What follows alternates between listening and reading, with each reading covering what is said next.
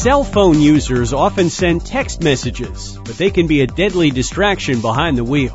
How deadly? InfoTrack's Roy Mackey has the story. Roy? Thanks, Chris. Michael Austin is technical editor for Car and Driver magazine, and recently Car and Driver conducted a real-world test of texting behind the wheel. I understand that a lot of the concern about texting and driving has been just theoretical, but your tests were apparently the first to actually put it to the test. Yeah, as far as we know, no one's actually done a real car on the road. There's been a lot of studies using simulators. Everything looks like a car and you have big panoramic screens around you. But we wanted to actually put the person in the car to eliminate any of the difference that might exist between the virtual world and the real world. And you didn't just test texting reaction times, right? Right. The other thing we wanted to do was correlate it to something that, everyone knows is dangerous, and just to give people an idea. So we also had our two test subjects get to the legal limit for intoxication. Now, we want to keep this as easy to follow on the radio as possible, so let's talk about some of the surprising things you learned. Just give us a quick summary of how you conducted the test. Well, we didn't do it exactly in the real world because we didn't want people texting while driving and drinking while driving. So we rented out the taxiway on an old Air Force airstrip base. We had our two subjects drive in a straight line, and we measured their reaction time to a light that was right in front of their face. The idea being, if you're driving down the road and you see some brake lights in front of you, you have to hit the brakes.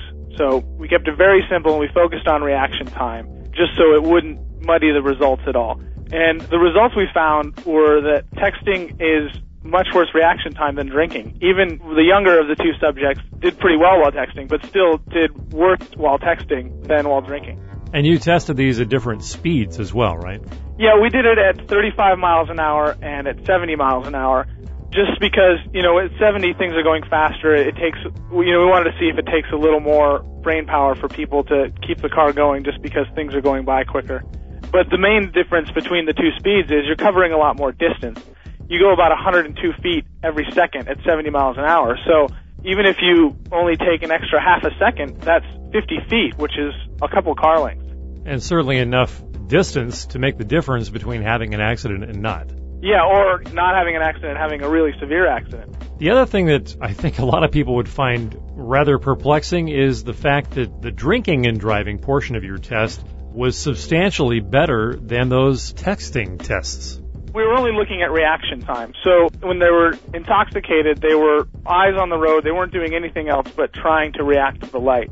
So the fact that they did worse than when they were sober says something about drunk driving. And, we weren't even testing anything else that gets impaired while you're drinking and driving, like your motor skills and, your cognitive function. All they had to do was hit the button, and they still did worse than while sober. The main thing with texting is you're taking your eyes off the road, and that's possibly the most dangerous thing you can do behind the wheel. So were you particularly surprised by these results, or was this basically what you were expecting? We were expecting that kind of result, but we weren't expecting it to be quite so severe and there to be so much of a difference between reading and writing text messages versus drinking. We know in the past couple of years there have been new laws created to try to deal with this, but it's almost an unenforceable law, isn't it? Yeah, people can still use their phones in the car, and you have to dial the phone, and even so, it's a lot like a seatbelt law. It comes down to what an officer saw versus what the person in the car said. Ultimately, it's just part of the responsibility of driving. You shouldn't be putting on makeup in the car. If you're eating in the car, you should be very careful if you do it at all. And you also shouldn't be texting. To be as safe as possible, keep your eyes on the road and stick to the driving.